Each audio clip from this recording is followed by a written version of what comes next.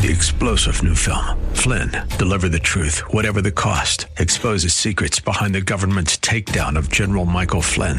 Flynn knew what the intel world had been up to. He ordered the first audit of the use of contractors. This set off alarm bells. He told the truth. He was the most dangerous person for Donald Trump to hire. They had to get rid of Flynn. Flynn, deliver the truth, whatever the cost. Available now. Watch it today. Go to salemnow.com. salemnow.com.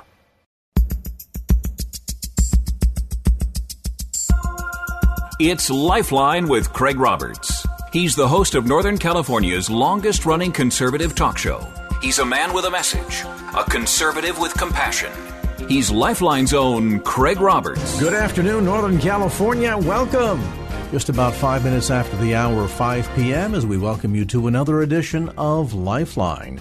Keeping you company Monday through Friday at this time, as we typically do, addressing issues that impact your life, your world, and your Christian walk. It's a topic that, at the level of day-to-day living, I think we're all familiar with, this issue of hope.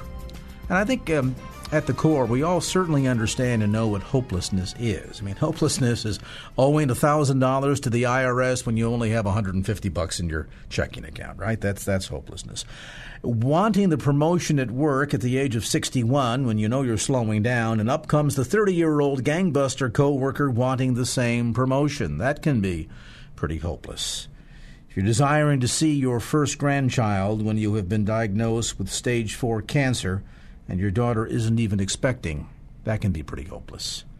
A devastating 7.2 earthquake hitting the poorest town in the poorest nation in the Western Hemisphere, killing tens of hundreds of thousands of people, that can be pretty hopeless as well. It's sad but true that oftentimes, even within the church, we have a far better understanding and grasp on what hopelessness is, but don't understand much about what hope is, let alone the notion of being able to pay it forward. Hope Casting is the title of a new book by my guest tonight. Mark Ostreicher is partnered with the Youth Cartel. It's an organization that challenges youth ministers through strategic counseling and innovative resource development for youth ministries. He has served as vice president of ministry resources and later as president of Youth Specialties in San Diego, an organization that trains and equips church youth workers. And he's authored or contributed to more than 60 books. And Mark, great to have you on the show. Thanks so much, Greg. I'm glad to be here. Why is it that we as the church don't really have a good grasp on what hope is? We've got a lot of experience, to be sure, with hopelessness, but it seems as if a lot of us in the church don't really have a good understanding from a biblical perspective as to what hope is. And oftentimes I think we end up confusing biblical hope with just wishful thinking. Absolutely. It's exactly why I tried to start to explore this for myself. Before I even started writing the book, I was finding myself in a season of hopelessness from a job loss and all the identity questions that came from that, and really wrestled with my, I think, immature ideas of what hope is. I just didn't find them sustainable. I feel like I'd been told so many times that hope was, like you said, wishful thinking. I would say hope was optimism, right? Just put on a happy face and be positive. And I wasn't finding that all that helpful. It wasn't doing anything for me. And when I tried to start looking at what other Christians were saying in books and things like that, I looked on the internet and on Amazon and stuff, and so much of the language of hope was only connected to the afterlife, which is beautiful and wonderful and true, but it wasn't enough to pull me out of bed, right? It wasn't enough to give me fuel of kind of encouragement for that given day. It's not like I was in a deep depression, but I was in a tough place. And so I started to really search Scripture and found that my understanding of hope was not lining up with the Bible. Yeah. And I think, ironically, I mean, that's something that I think a lot of us certainly struggle with, no matter what stage we happen to be at in our walk with Christ. And I think also we tend to apply, as I think you're suggesting, Mark, a lot of secular definitions to hope. That kind of seems as if, well, if we somewhere in there quote a Bible verse in the process, we've somehow brought it back to the biblical perspective. I mean, for example, it's not unusual for people to say, well, having hope, at the end, it just makes you the optimist. And then people will say, well, I know so-and-so, he's a natural optimist. Okay, so then define for me an unnatural optimist. And how do you go about adopting the sense of optimism that a person has? What is it really based on? And I certainly, in reading through your book today, drew the conclusion that, well, whether you're an unnatural optimist or a natural one, optimism in and of itself tends to kind of be built on a pretty shallow foundation. Yeah, and I'm not anti-optimism. I would say I am an optimist, and I'd much rather be around a group of optimists than a group of pessimists. So I'm pro-optimism. It's just not the same thing as biblical hope. And optimism is helpful in little short spurts, but for a lifetime of meaning and purpose, and it's particularly when we're in difficult seasons, we need something more than that, and that's when hope comes into play. What strikes me about the lessons that you share in the book, and we're going to get into this deeper after we do a timeout here, but what strikes me is that you show us through the book that the journey to hope is not just a snap your finger and you're there, that in fact the journey to hope takes us through hopelessness. Yes. Mm-hmm. Explain a little bit about that, would you? Because some people say, well, wait a minute, I don't want to be in hopelessness. I just want to hurry up and quick get me to hope. Maybe the easiest way to do that is to start with where this first started to become an awareness for me. And you mentioned in your intro of me when an earthquake hits the poorest country or the poorest city in the Western Hemisphere, and that's where, in Port-au-Prince, Haiti, this started to shift for me. I was in the season of hopelessness after losing a job, and just months after that ended up in Haiti, in Port-au-Prince, Haiti, leading a short trip for a group of influential youth workers 3 weeks after the Haiti earthquake. And I expected to see lots of pain and suffering, and boy, did I, to an extent that I've never experienced it or seen it in my life. What shocked me, and I didn't expect it all, was the deep level of hopefulness that I found in Haitian believers. And it was completely unexpected. We were driving down a busy road on our first day in Haiti, we had to drive over from the Dominican because the Port-au-Prince airport was still closed. And we got stopped in traffic, and we saw all this crowd of people up ahead and thought it must be a protest. And several of us jumped out of our little minivan and made our way up to see what was happening. And when I came upon this crowd of about 1,000 people, still assuming it was a protest, I felt I want to separate from my group and kind of get in the middle of this and try to feel what's going on, because I couldn't understand the language. Of course, they're speaking in Haitian Creole. So I pushed my way into the middle of the crowd, and it wasn't until I was in the middle of the crowd that I noticed that all of the people had big smiles on their faces. They weren't angry faces of protest. And these two little old Haitian women came up to me, grabbed my hands, and through body language made it clear that I was supposed to start dancing. For an overweight old white guy, it was kind of an awkward moment for me, but it was compelling, and I knew that I needed to give myself to whatever this experience was, and I started hopping around. I noticed they're not yelling, they're singing, and all of these quick realizations came to me. I noticed at the end of the street there was a band up on a stage, and it suddenly struck me these people are worshiping God, which was completely counter to what I expected. And then I realized these people have experienced more pain in their life than I ever will. Every one of them, I came to find, have lost people, lost homes, lost jobs, but they have a level of hope that I have never experienced. And that verse that I'd memorized as a child in a Bible memory program from the book of Romans when Paul says to us, we have, I'm just blanking on the verse. We rejoice in our sufferings. That's it. We rejoice in our sufferings because suffering leads us to character, and character leads us to hope, and hope doesn't disappoint. And it just dawned on me, these people know hope because of their sufferings. And in their exile and honest expression of pain to God, Jesus comes and meets them and brings hope to them. That was the revolutionary moment for me. And hopefully it's going to be a crystallizing moment for our listeners as well, as we're talking about this issue of not just finding and keeping and sharing things unseen, that experience of hope, but sort of playing that hope forward toward others. The book is called Hope Casting. Its author with us today, Mark Oestreicher. We'll take a brief time out. Back with more as Lifeline continues.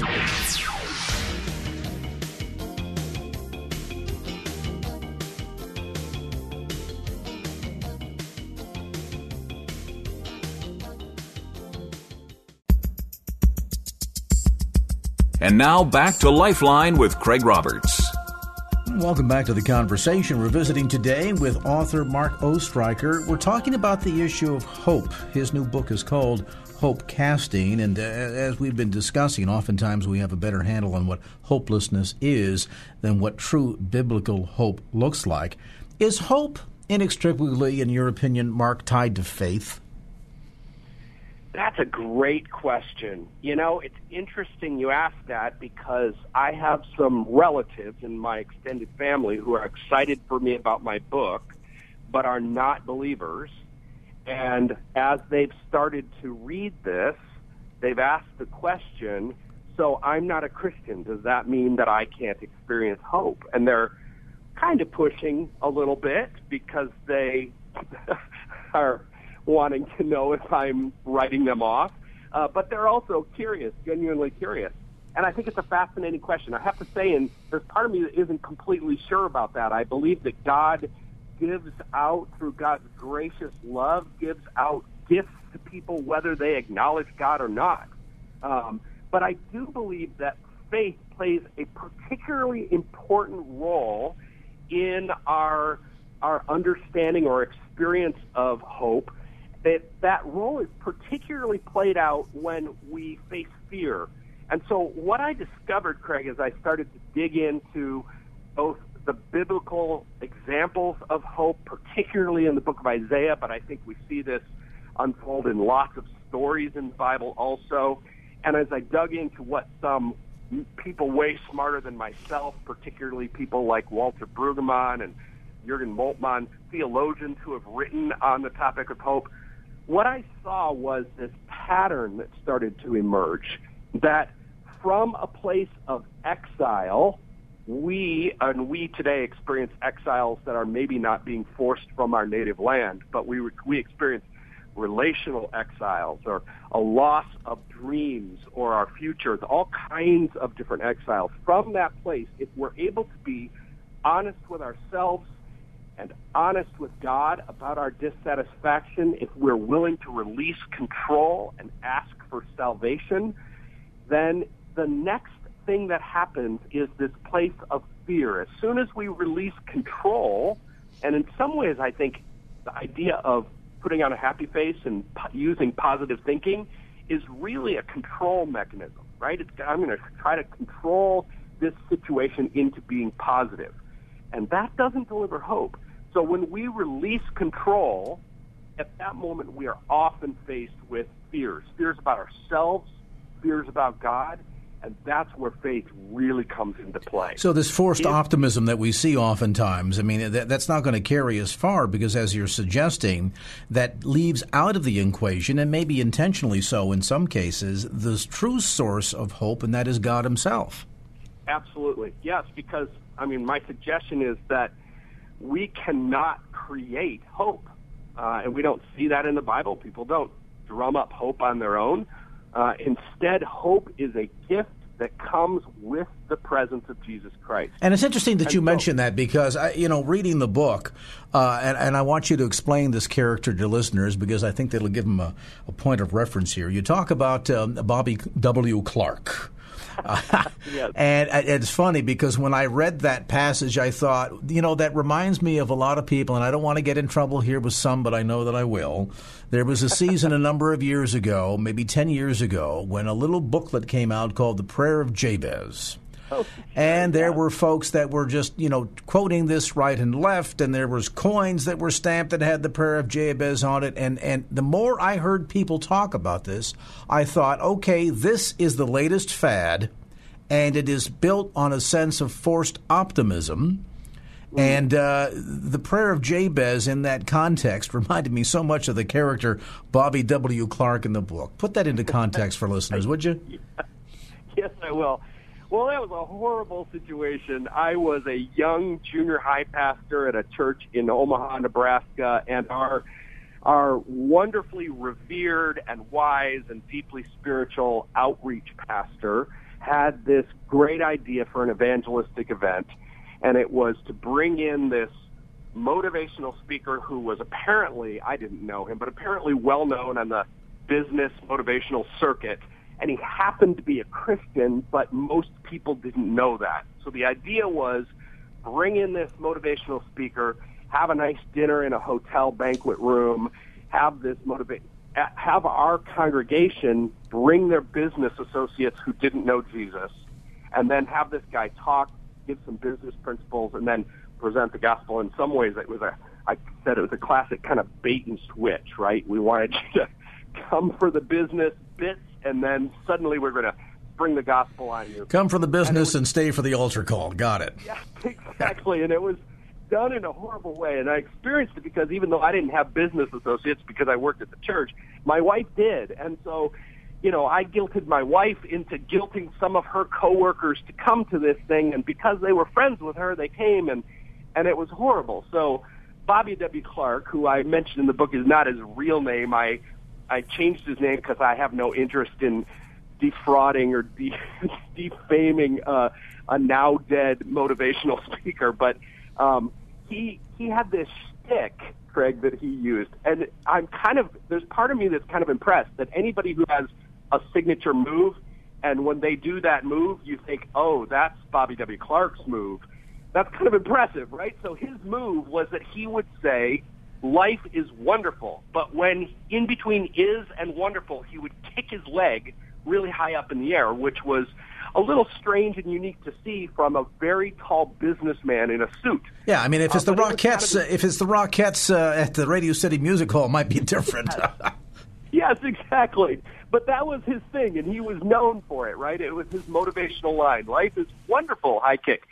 And at this point, I think he came out of retirement to do this event at our church. He was an older guy, and I don't think he'd done the high kick in a few years. And he talked business stuff for, I don't know, maybe 3 minutes, really, really short. And then he went into just a horribly manipulative, shallow version of the gospel. And at the end of it, he did his move, but he kind of pushed it. He hadn't done the high kick in a while, and he said, life is, and then you could tell he was just trying really hard to get this thing to work, and he had to try 3 times before he finally got the high kick to work, and it was just terrible. The whole thing was awkward, and I was embarrassed. My wife was embarrassed.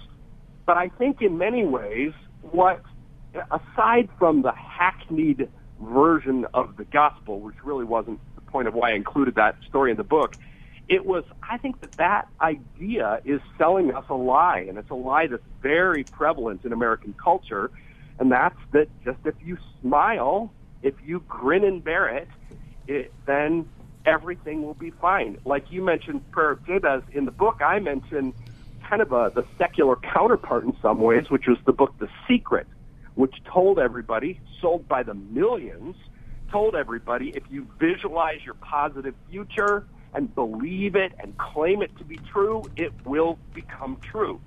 And that kind of thinking, which of course we understandably have big reservations about from a spiritual or a theological perspective, but the reality is it just doesn't work. It doesn't provide me with a kind of sustainable hope that comes from the presence of Jesus. Well, moreover, this sense of the power of positive thinking upon which, the careers of Norman Vincent Peale and the guy that used to run Crystal Cathedral, Robert Schuller, and others have based their entire careers upon. I think it's interesting because they'll talk about the power of positive thinking, but then if you get them to talk for a while, you come to find out that what they think it takes to have hope actually doesn't arrive until you find wellness all around. And you have another illustration, even going back to your experience in Haiti, where it's one thing to have hope when all is well going around you, and yet it's an entirely different thing to have hope when everything around you is falling apart. And it's interesting that you note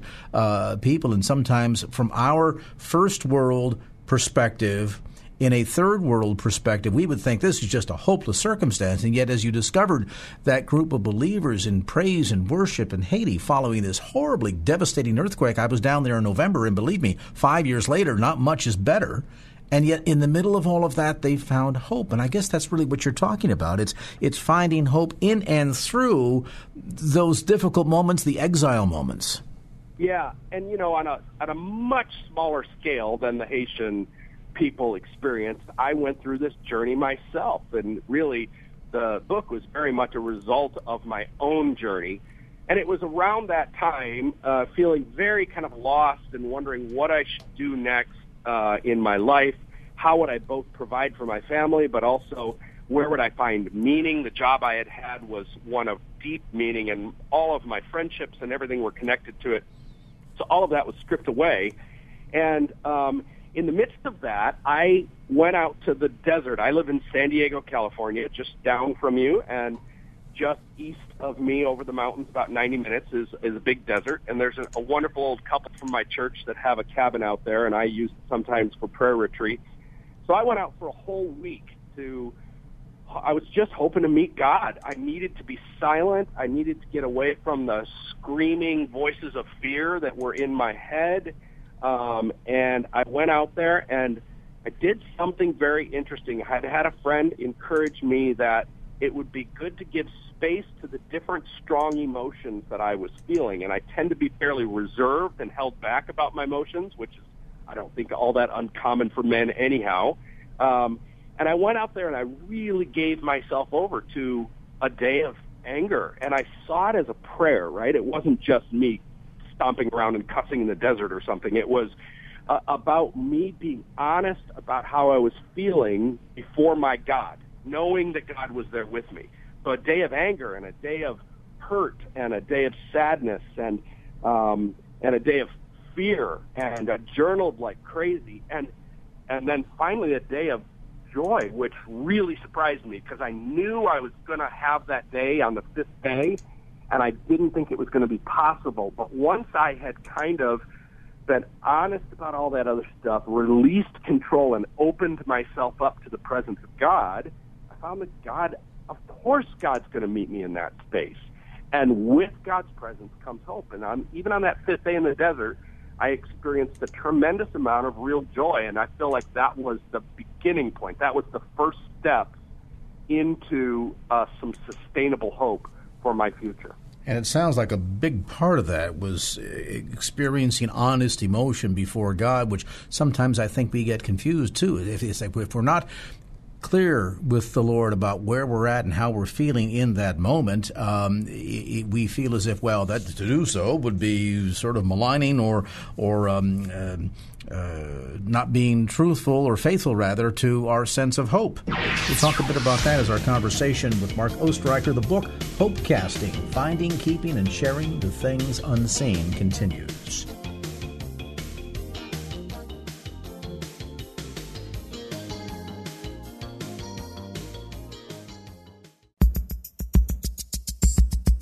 And now back to Lifeline with Craig Roberts.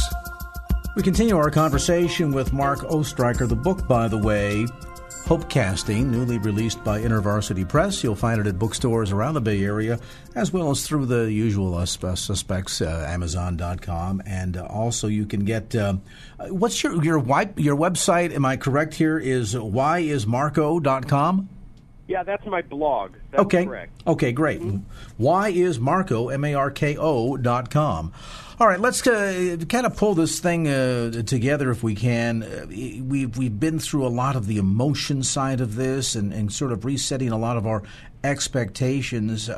Certainly having honest emotion before God during that exile period is critically important. I guess at the end of the day, people wonder, is hope something I create or something that God brings? Yeah, great question. So the process as I've seen it in Scripture is that we have longings, right? All of us have these longings. And whether we're in a hopeless or a hopeful time, we have longings and desires. And those are good and bad. There's a whole combination of those, particularly when we're going through a difficult time. We often experience longings that are kind of self-focused, right, because of our pain, and that's understandable. When God comes and meets us, when we open up and release control, creating space for God to come and meet us, God brings hope, and that starts to transform our longings. And that's where things really start to get beautiful and much more than just about me and my pathetic little problems. Because as hope and longing start in what I call this dance, I compare it to a tango dance because it's this dance where each of those two partners, hope and longing, continue to inform and change each other. God brings hope that shifts my longings. As my longings shift, I need to exercise more faith that God will make himself known in new ways and give me more faith. And that process starts to transform, and my longings turn outward. Instead of just being self-focused, I start to have transformed longings for the world, and that's where we start to see this idea of hope casting, that my hopes start to be for other people and their needs and their longings, and I can actually be an active agent of the hope that God wants to bring to the world. So this isn't just something passive that goes on inside of my heart or my head. I mean, you talk about in the book moving from vision to action, and as you suggest, that process, that journey, going from need, becoming hope, becoming action, becoming hope casting. Elaborate on that. Yeah, I really think of it. The mental image for me is one of those kind of classic rainbird sprinklers that turns around, and yep. sprays. We all know them. Is spraying all around in a circle. That's the picture I have. When I experience transformed longings because of the presence of God in my life, bringing hope, I become like that rainbird sprinkler, casting off hope to people around me. And there's no question that's active. That is not just a passive thing. So I start to speak into and serve and pray for and model hope in front of other people, and it has a cascading effect on their lives. Now, what's brilliant, let me interrupt, Mark, because what's brilliant about that example, if any of us have ever taken the time, and listeners will say, well, Craig, you're just weird. But if any of us have ever taken the time to look at the way the rainbird sprinkler head operates, there's this metal arm that moves back against a steady stream of water, and it interrupts that stream of water, and it's on a spring, and it pivots back and forth, and each time it flies into the water, the force of the water presses it in the opposite direction. The spring, of course, takes it back yet once again, and that's what gives that sprinkler head the momentum to go into a circle. So it's interesting because what you're suggesting here is much like the way the rainbird sprinkler head functions. It's the experience of receiving hope, giving hope, receiving hope, giving hope. Is that accurate? Absolutely. That's exactly it. That's the idea. And again, that is what we see over and over again through Scripture. Not only unpacked in detail in the book of Isaiah, but we see it in stories like the bleeding woman, the story of Zacchaeus. I see it in blind Bartimaeus. I even see it in the life of Mary. And over again in these stories, we see that pattern emerging. And that pattern, again, there is this process that we've talked about before in not just suddenly going from despair to hope in one day, but moving through despair, or as you talk about, and I think of many of the experiences of the Apostle Paul in this, you talk about embracing dissatisfaction in moving toward hope. Yes. Yeah, because unless we're honest about our dissatisfaction, why is here not good enough, right? Why is this current experience of my day or my life at this time, why is this not enough? What am I dissatisfied about? And that is an honest starting point that postures us. It's not 6 steps to happy living, right?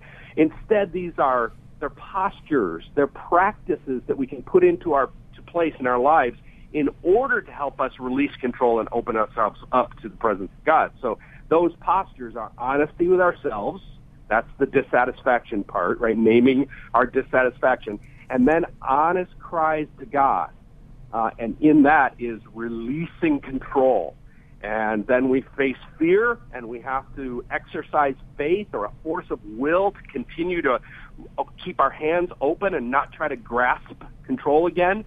If we pull back and grasp control, we go right back to exile again. And if we practice those 3 things, then I believe that God is freed up. We have opened ourselves up to the hope-bringing presence of Jesus in our lives. And then, our longings get transformed and we cast off more hope to others. We have certainly distilled into a very short period of time, Mark, great detail in all of this, and listeners can certainly have the opportunity to go much deeper and understand more about this matter of hope, what it means from a biblical perspective, and not just how to possess it and take hold of it and take charge of it, but that sense of hope both in the current tense and the future tense. And as we said a moment ago, hope, starting with need that becomes hope, which becomes action, which becomes hope casting. That's the title of the book, Hope Casting, and it's available, as we mentioned, at bookstores throughout the Bay Area. Its author has been our guest on this segment of the program, Mark Oestreicher. Mark, thanks so much for the time and the insights.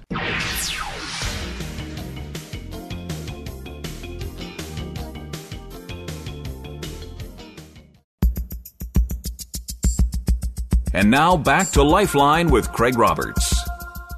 It is a nation that occupies headlines on an ever-increasing basis. In fact, one of the major trading partners with the United States, particularly for technology. We might be surprised to find out that almost anybody these days that calls a service center for information more than likely will have that telephone call answered in India. It also, to the San Francisco Bay Area, provides one of the largest numbers of folks coming to the United States to work in the technological field on HB-1 visas. And yet, for as much as we know about the nation of India, it remains a continent of 1.2 million people shrouded in curiosity and mystery. Joining me today in studio is the president of Mission India, Dave Stravers. Dave, welcome to the conversation. Hey, it's great to be with you, Craig. India is an amazing continent. For anyone that has been there, it is a nation full of sights and sounds and everything from extreme poverty to extreme opulence, thinking of things like the Taj Mahal, for example, and a nation that perhaps more than anything is changing more radically on a day-by-day basis than perhaps any other nation in the world. Why is that? Well, no one knows exactly why. But certainly when India came into the international economy in the early 1990s, that was part of the big social change that started happening in the country. And what we've noticed, those of us who've been traveling the last 30 years in India, noticed that at the same time the Holy Spirit was doing some remarkable things with the Indian people generally, who for centuries have been very resistant to almost any kind of gospel witness outside of just a few small pockets of Christians in India. And now, for the first time, are open as they have never been open since the coming of Christ. So the explosion that we've seen there has not only been economic and technological, but most certainly spiritual. And it's interesting because it's a bit of a dichotomy.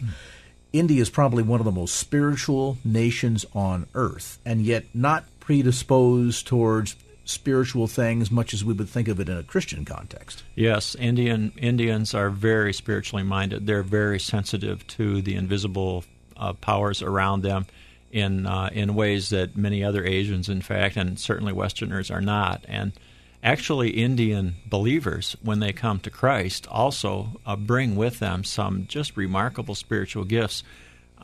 Indians know how to pray like no one else that I've ever met around the world. And so actually all Indians pray. People will tell you every Indian, well, maybe there's an exception here or there, but there's 175 million Muslims that do their prayers, and there's almost 1 billion Hindus who pray every day to one god or another of the millions of gods that they claim. So when the gospel comes to this place, you don't have to convince Indians that God is real. The question is, which God? Who's God, and who's this Jesus that you're talking about? Let's speak to that point for a moment, Dave, because I can see, as many are familiar with, bringing the gospel into an area where there is a spiritual vacuum. For example, we saw a tremendous thrust into evangelism in places like the former Soviet Union following the fall of the Iron Curtain, late 1980s, I think Romania the first to fall, and then we know it kind of went like dominoes. Certainly China has been an interesting example of that, into which we can bring the good news of Christ into a spiritual vacuum. But here you don't have a spiritual vacuum in India. You really have sort of this mishmash, claiming more than 330 million gods, and it isn't unusual to go to any community and find a Hindu temple there where there might be at least locally 10, 20, 30, 40 different gods. How challenging is that in terms of then bringing in the news of yet, in this case, another god from the Hindu perspective? Well, actually, when it's one Indian witnessing to another Indian, it's not challenging at all. It's very easy at this point. That's one thing that God has been doing in India. Someone will say, well, they get to know a Christian and they talk about their needs, and the Christian will say, well, we pray to Jesus, and the Indian will say, well, how do you do that? There's a genuine curiosity on the part of most Indians regarding that. And so prayer to Jesus actually is perhaps the number one evangelistic tool in India. There's constant power encounters. Now, there's not a spiritual vacuum, but there is great turmoil, and I would even say despair, a kind of hopelessness because of you might say, the theology or the beliefs that most Indians have grown up with regarding just the hopelessness of improving their lives somehow. You know, the teaching of karma and reincarnation, really those beliefs have to do with no change. And from a spiritual standpoint, too, isn't it a new concept from a Christian perspective in that the vast majority of gods that they would worship in India, there's a sense of doing so out of fear. In fact, I think the term kowtowing has Indian roots in talking about a sense of wanting to appease the gods. So now when you interject into the conversation this other god, who isn't a god that comes to bring a message of fear, but rather a one that brings hope and forgiveness and personal relationship, these have to be fairly mind-boggling new concepts then. It is mind-boggling for an Indian to say, this God, Jesus, who created the world, came to love us, to give himself up for us, to sacrifice himself for us, and to grant us a gift of eternal life. This is mind-boggling. It's too good to believe at first. And praying to this living God and receiving answers, powerful answers to prayer to this living God who loves you, this is very compelling. And that's why there are literally millions of Indians coming to Christ every year right now. Where do you see some of the most significant growth? We've seen examples of cases where not just Western-style democracy, but Western-style economics comes in. People get a taste for technology and a better life, and so they sometimes get absorbed by a sense of consumerism. Has much of that happened with the economic changes in India? The vast majority of Indians, of course, we would consider to be incredibly poor. 350 million who earn less than the absolute poverty line, $1.25 a day, and 900 million who earn less than $2.50 a day. If you earn $3 a day in India, you're considered middle class. So in a country where the cost of food, medicine, clothing, it's less than here, but not that much less than here. So many Indians will spend more than half of their daily income just on food, just to try to keep body and soul together. So health needs, just basic physical needs are incredibly intense for Indians. And then there is the social needs. How do I put this nicely? There's constant conflict. in Indian families, in Indian communities, conflict between castes, conflict between genders. There is extreme oppression of women. The plight of women in India, we're only just beginning to see the tip of the iceberg with the stories we've heard about the rapes of women, the infanticide of newborn baby girls. Young girls are not highly valued, and men beat their wives, and so many women actually resort to suicide because they live lives of quiet, hopeless despair. So the social needs and the physical needs are just so intense. When a Christian comes and says, there's a God who loves you, cares about this, who can actually deliver you from this despair, that is a very attractive message. Pretty fertile soil. So we're talking then of the economic and technological growth that's happened in India over the last decade and a half, 2 decades. Much of that then has really just touched the top tier, the top fifth of the population. So you're still looking at a nation that economically at its core remains in pretty dire straits. Yes, and you have consumer price index inflation has hovered around 10% for the last 10 years. Food inflation has hovered around 20% for the last 10 years.